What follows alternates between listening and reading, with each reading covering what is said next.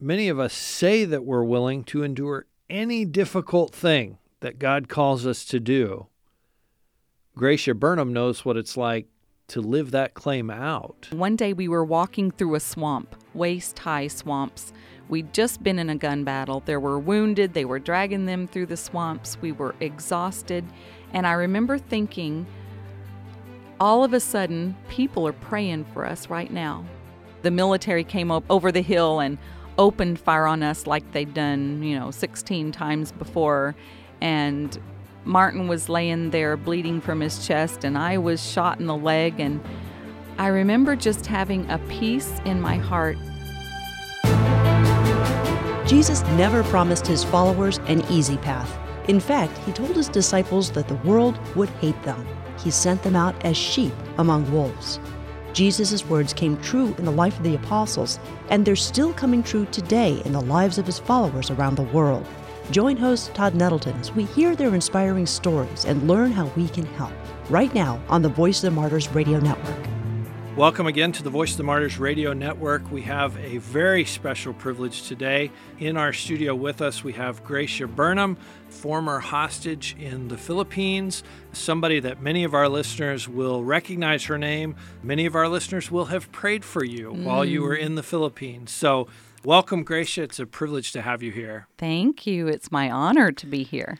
Gracia is the author of 2 books, and one, In the Presence of My Enemies, talks about your experience in the Philippines. And one of the things that you and Martin managed to do, I think, from reading your book and from hearing you speak, is you managed to balance, we want to reach these guys and we love them because they need the gospel. At the same time, you were very clear, they're the bad guys. They're our enemies. They're holding us against our will. How did you do that? Was that a spiritual gift? Was that more Martin than you? Kind of talk to us about that. We talked that out because you've heard of the Stockholm Syndrome, I'm sure, where a person being held hostage takes on the grievances of those holding him. We did see that start happening to us. So we would, every once in a while, we would say, okay, who are the good guys? The good guys are the ones shooting at us. Who are the bad guys? The bad guys are the ones shielding you in a gun battle and feeding you and making sure you have some water, because it did kind of get all convoluted in your mind. We would remind ourselves who the good guys were, who the bad guys were. And yes, the Abu Sayyaf were dirty rats, and they still are.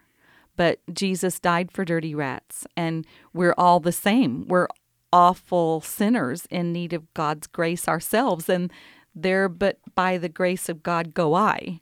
God taught us some pretty important lessons. Maybe it took a year in the jungle to learn them all, but yeah, we started seeing their neediness and the end of what they were doing, their destruction, and it broke our hearts.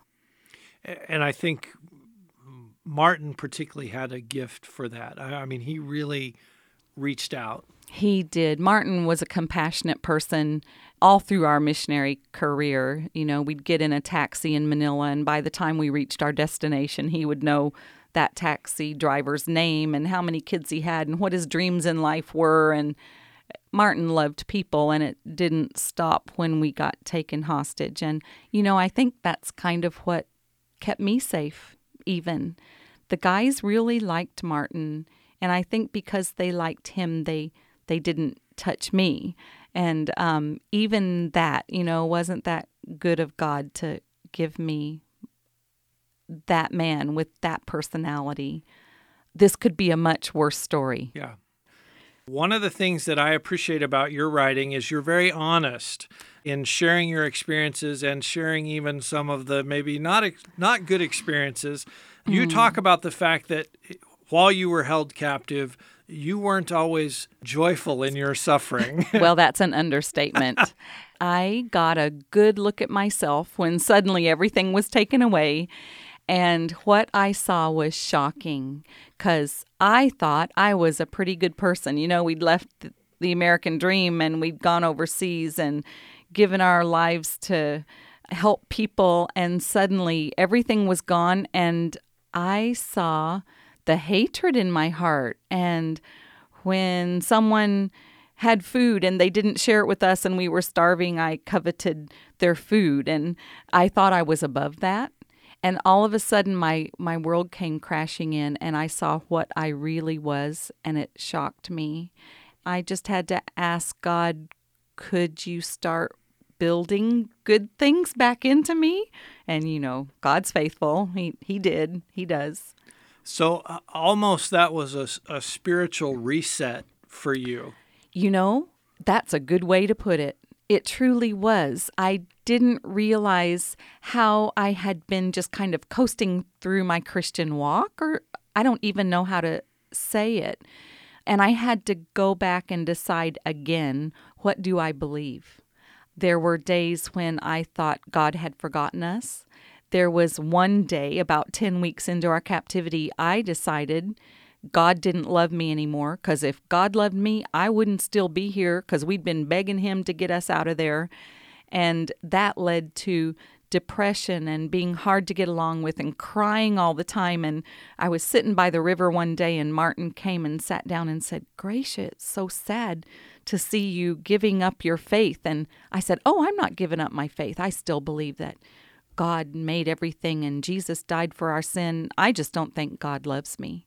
And Martin very gently, as always, said, "Oh, seems to me you believe it all or you don't believe it at all." He said, "You need to decide what you believe."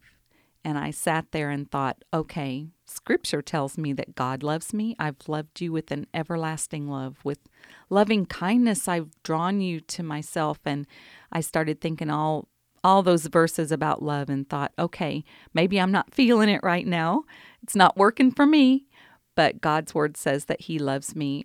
That was kind of the reset. I thought, okay, I'm going to take God's word for what it is, and I'm going to believe it. I'm going to hang on to it with everything I've got, because I'm in a bad place and I can't help myself. May as well let God do it, right? It's interesting that you talk about separating what you believe from your feelings. The thought that comes to my mind is marriage. Marriage is easy when you feel it, but then there's the times where you really don't feel it, and Yes. what are you going to do? And I think spiritually that's true too. How did you fight through that process? How did you fight through that lack of feelings and just questioning? I think I just kept deciding over and over. I remember one day we were starving. We hadn't had anything to eat in days, and I thought of David's words in Psalm that talk about, "I've never seen the righteous forsaken or God's children begging bread," and we were begging, and I felt forsaken. And I thought, just because David's never seen it doesn't mean it's not happening. And I thought, well, why is "my God shall supply all your needs"? Why is that in Scripture if it's not true? So I just kept making decisions. I kept thinking, okay, God's word says it. It must be true. It's not working for me right now, but I'm going to believe it. I'm going to hang on to that. There was nothing else to hang on to. I couldn't trust our captors. They didn't have our best interests at heart. I wasn't strong enough. There was nothing left to trust. And so looked up and sought the Lord and came to know him in a whole new way. I think he revealed himself to me in a whole new way. So I still have lots of questions, Todd. Lots of questions. But I know the one, I know God. Yeah, I know him better now. Talk a little bit about how he ministered to you, because I think that's a story we hear from other persecuted Christians as well. In that desperate moment, God came and ministered. Tell us kind of what that was like. He often did it when I was sitting by myself, singing hymns to myself. I used to go through the alphabet. A mighty fortress is our God. B. For C, I think it was Country Roads Take Me Home. Something crazy, but I like that one. But I would sing the great hymns of the faith to myself. A mighty fortress is our God, a bulwark. He never fails. He's our helper amidst the flood. And I would put myself into those awesome words that someone wrote ever so long ago. The other thing God gave me was Martin. I didn't know what sort of man I was married to. I knew he was a neat Christian, but never understood before our captivity, his Christ-likeness. And he would encourage me, things that would come out of his mouth. At one point, someone paid a ransom for us. That's what we'd all been waiting for, and we could all go home. And some of the money came into camp, and the guys sat down and had a big meeting and called us over and said, someone's paid a ransom for you, but we've decided it's not enough, and we're going to ask for more. And I was devastated. And as I went to bed that night, Martin kind of nudged me and said, Gracia, I'm so glad when Jesus paid a ransom for us, it was enough. Just putting my mind back on the Lord, or never blaming me for stupid things I would do. Like one day I lost our backpack. It had everything we owned in there, and I left it beside the trail when I was off going to the bathroom. And Martin very gently said to me, Gracia, I forgive you. Now you need to forgive yourself. Just so many kind things came out of his mouth, and he encouraged me. God gave me hymns, and God gave me Martin, and used his word, often used his word. And it's interesting that you say that you learned a lot about him, because it's not like you were newlyweds. You had been married for a long time. Yeah. And yet his character was so revealed through that fire. It really was. I think a lot of us women are living with amazing men, but life has just kind of gotten in the way. They leave their socks hanging around, or they haven't cleaned the garage, and you've been nagging him about that. And, life just happens, and you start getting nitpicky, but all of a sudden the chips are down and you're down to nothing. And this man just steps up and leads you and encourages you to be godly. And I'm so glad I had that opportunity. I've always been happy that I had those months with Martin in the jungle to really get to know him. Was there ever a time when you got mad at him for trying to remind you of something? Why would you ask me that question? Because I'm a husband. One time, Todd, and I can't believe you asked that question. One time I got mad at Martin. We passed this house that had been shot up, and there on the step was a little empty tin can. And I thought, we're going to need that tin can. And I said to Martin, we should pick that up. And he said, just leave it. And we went past the tin can, and I started feeling horrible because I really wanted that empty tin can. And so at our next stop, I told Martin how mad I was that he hadn't let me go get the tin can. And he said, I'm so sorry. I didn't know you really wanted it. I thought you were just asking my opinion. And a tin can caused our one real problem in the jungle. What is the response? Because I know you're going around to the American church, you're sharing at VOM conferences. What is the response of the American church when you share your story? I think what people mostly say to me is, thank you for telling us your story. We were praying for you, and we are so glad to hear what God was doing in your heart while we were praying. The other thing I hear them say is, stories like yours encourage us with our walk. I'm facing some really big hardships today, but I hear your story, and mine doesn't compare with yours. They normally add that, my story doesn't compare with yours, and since when are we comparing stories? Everything's a trial when you're going through it. But they say, the same God that led you through the jungle is going to lead me through my problem today. Isn't that cool? That happens. We hear stories of people who have overcome, and it encourages us to keep going. And I want to follow up because you said many of the people say, hey, we prayed for you. One of the things we always do on Voice of the Martyrs Radio is we tell people, you got to pray. You've been there. You've seen the prayer from the other side. Tell us what those prayers meant. Tell us why we should pray. Oh, boy. I had no idea how many people were praying for us. There would be days when all of a sudden I knew people were praying. One day we were walking through a swamp, waist-high swamps. We'd just been in a gun battle. There were wounded. They were dragging them through the swamps. We were exhausted.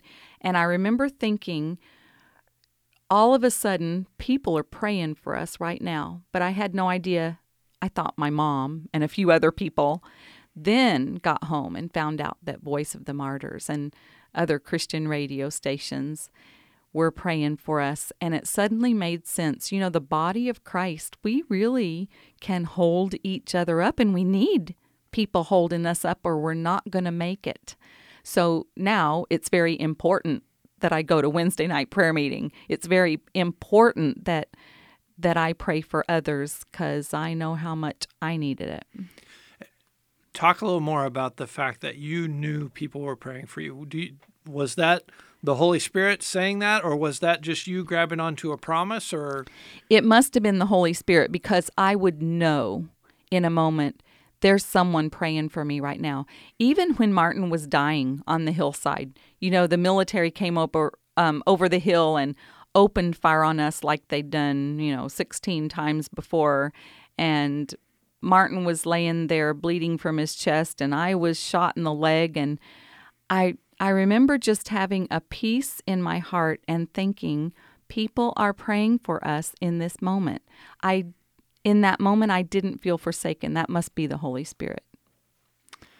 I hope that our listeners grab a hold of that and think on that a little bit, and the fact that there are people right now who need those prayers. Mm-hmm. They're in those jungles. They're in those jail cells. One of the things that I often pray as we pray for the persecuted is, Lord, let them know that we're praying for them. So I'm thrilled to hear you say that's exactly what the Holy Spirit did. He reminded you, hey, there's people praying for you. He did. Tell us some good news, because I know you still hear reports from the Philippines. You still hear reports from some of the guys who were your captors. Share some of the good news. Oh, well, through a series of events, I found out that there was an American couple working in a maximum security prison in Manila with some of the very men who held us captive. So I started asking them, who's there? Maybe I know them.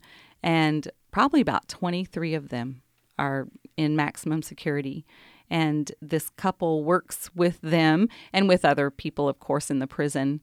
Every other summer, we get together and plan projects that we can do for these men in the prison and ways to show the love of Christ to them. And some of them are going to Bible studies and asking for the scriptures in their own dialects. And word is that so far, 4 of them have come to know the Lord Jesus as their Savior.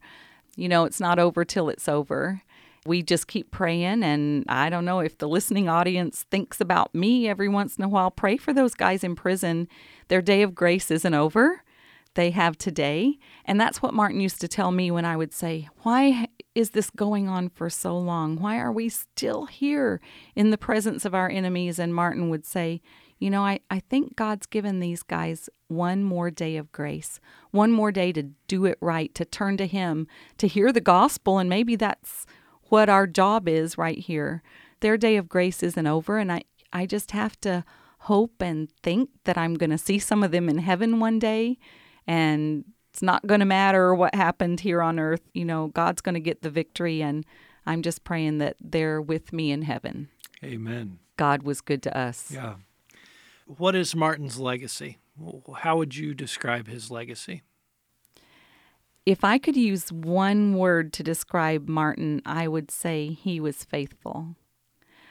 I was thinking the other day of, I need something to show what a great man Martin was. And I thought, well, there's the stone down the road in the cemetery that has his birth date and his death date and a cross in the middle to show that something very significant happened. And maybe that's the thing that is going to show people that Martin really loved the Lord and he was faithful. I don't think Martin much cares. I think he kind of just wants to hear the Lord say one day, well done, good and faithful servant. Enter into the rest that I prepared for you. Martin was a good guy. Do you ever think about a world in which Martin and Gracia didn't go away for their anniversary and they didn't get kidnapped, and first, do you think about Oh, that? sure. And second, what does that world look like to you? Oh. I mean, are you still in the Philippines? Or Yeah. Yeah, we would still be in the Philippines, and he would still be flying for a New Tribes mission, and I'd still be sitting by that crazy radio. And I often think of that, and I'm kind of glad I didn't get to choose. I'm glad the Lord didn't come to me in a dream or something and say, Gracia, you want to be taken hostage or you want to grow old with Martin? Because I would have chosen grow old with Martin like in a heartbeat. It's good that we don't get to choose. And God calls us to certain things, and he causes us to react in certain ways in certain situations to work all things together for good and for his glory. And I think that's what happened. I think things have worked together for good in our story. And I think God has gotten glory.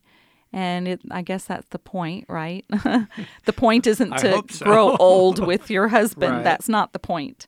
The point is to glorify God with what we've been given down here. I heard you say something this morning that I've not heard you say previously, and it was about your kids. You said that while you were captive, you couldn't let yourself think about the kids. Why not? Tell us about that. I found that if I started thinking about the kids and what they were going through and trying to figure out, are they a mess? Are they falling apart? I would become hysterical if I thought about the kids. So when the kids came to mind, this may sound so hard-hearted, I would just tell myself, the kids are fine, and I would take care of myself. There were a few times when Martin and I in the evening would say, what do you think the kids are doing? And we would all think really happy thoughts like, they're at a football game tonight. Maybe they're buying cotton candy. Maybe they having a Coke and some popcorn. We would try to think happy things about the kids, but I didn't often think about them because I knew they were going through a traumatic situation as well, and I didn't know how they were handling it, but there was nothing I could do about it, and it upset me greatly. So I knew I just needed to keep myself in line. But then after you got back with your kids, you saw how God had he'd taken care of it. Oh, goodness. So share, how did he do that? Yeah, I came home. I didn't know what to expect from the children. What I didn't know was they didn't know what to expect from me. And I saw that they were the same kids. They were just a year older, and they seemed so well adjusted. And I thought, how can this be? And then I started meeting the people that God had surrounded them with, their teachers at school. And they went to a public school, but their teachers loved Jesus. And their youth pastor and their pastor at church and their grandma and grandpa, Martin's mom and dad, is who the kids went home to live with for that year. And they are people of great faith. So they were surrounded by these people who loved the Lord and were trusting him. And the kids were fine. And what the kids said to me was, Mom, we're so glad that one of you got to come home. We didn't want to be orphans. We wanted one of you to come home. And that's exactly what Martin and I were praying in the jungle. Oh, Lord, let one of us go home. Of course, we wanted both of us to come home, but the kids chose to see the good side of things. And the kids love the Lord. The kids have a heart for the Lord. They're involved in missions and ministry. And God's just really been good to me on that front. I haven't had to worry about the kids.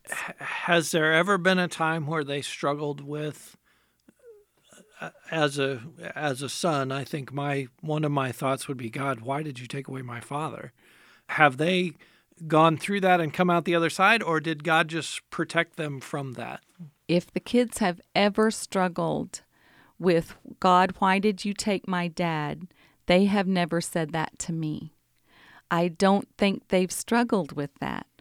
They've all had their chances to share with others what they went through, and I've never gotten to hear it. So I don't actually know what they're saying. Jeff, when he was at Liberty University, would speak in dorm devotions, and Mindy did some evangelistic teas when she was in school in Wisconsin, and Zach has spoken with kids groups, but I've never heard them. I think what they're saying is God's faithful. When you go through a hard time, God's faithful. God is going to be faithful to you because you're his child. And I think it's interesting that your kids have a heart for ministry and are involved in ministry because, sometimes you go into things and you don't really know what it's going to cost you.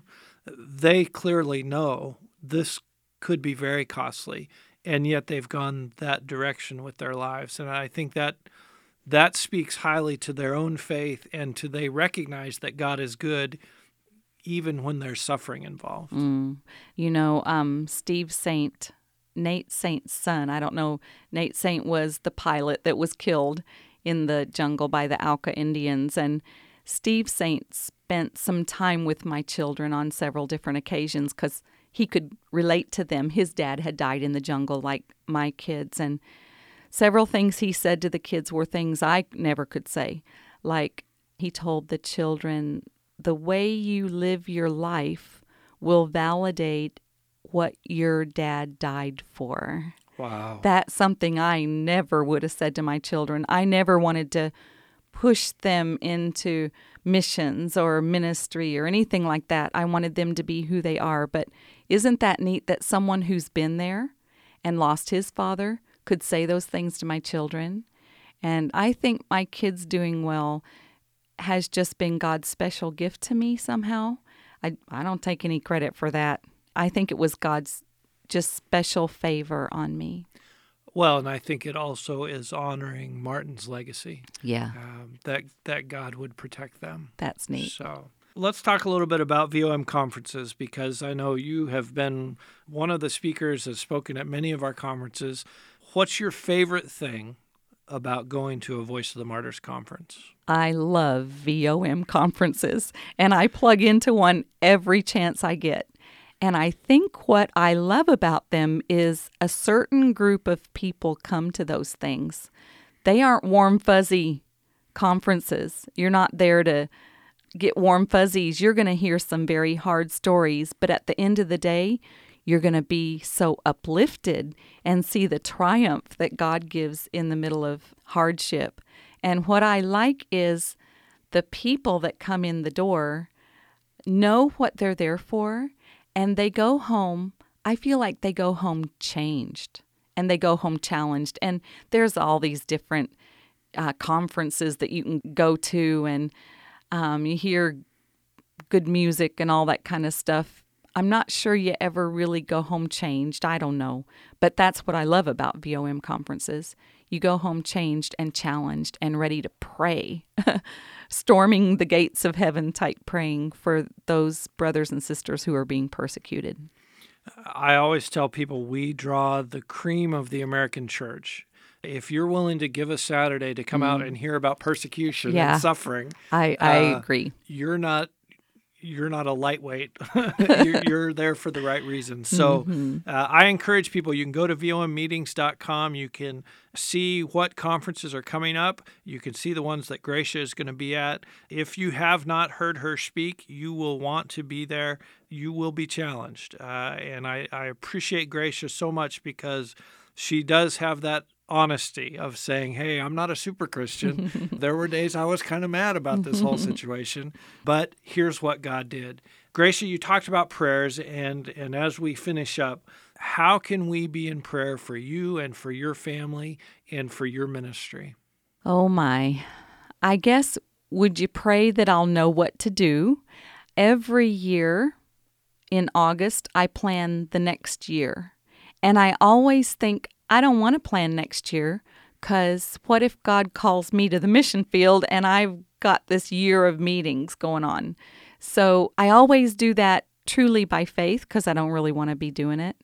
Also pray, I'm going to try to do a radio broadcast into the Philippines. Transworld Radio is going to help me. And they'll just be short little 5-minute things. I'll tell a story about what happened in the jungle and a gospel message or something that encourages believers.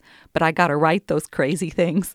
And I have like 200 more to write. So, pray for me that I'll be diligent and have ideas. And God can use anybody. God can use anything. And sometimes you see this thing that maybe he wants you to do, but it's so far beyond you. You don't think you can do it. By faith, you start at a snail's pace, so that's what we're doing. Gracia, thank you for sharing. Thank you for your ministry to our VOM listeners and readers. Thank you. You are welcome, Todd. It's been an honor to be here, and I want to thank everybody who prayed for me out there in Radio Land. Oh boy, we needed it. I think Gracia Burnham's story will make each of us stop and reconsider when we're tempted to complain or tempted to give up when God calls us to do something difficult or allows us to go through a time of suffering or hardship. Stories like this change us and help us see every life situation as an opportunity to build God's kingdom and give Him glory. I hope that you'll dig deeper into Gracia's story by getting a copy of her amazing book, In the Presence of My Enemies. I know you can find the book a lot of places, but we'll give you a link to order it directly from VOM when you visit us at vomradio.net. Again, that website is vomradio.net. Our guest next week here on Voice of the Martyrs Radio is a Bible smuggler, and he's going to share with us some of the challenges and the miracles that he's experienced taking God's Word into places where the authorities don't want it to go. We're going to hear from Patrick Klein from Vision Beyond Borders, so I hope you'll be back with us next week to hear from him right here on the Voice of the Martyrs Radio Network.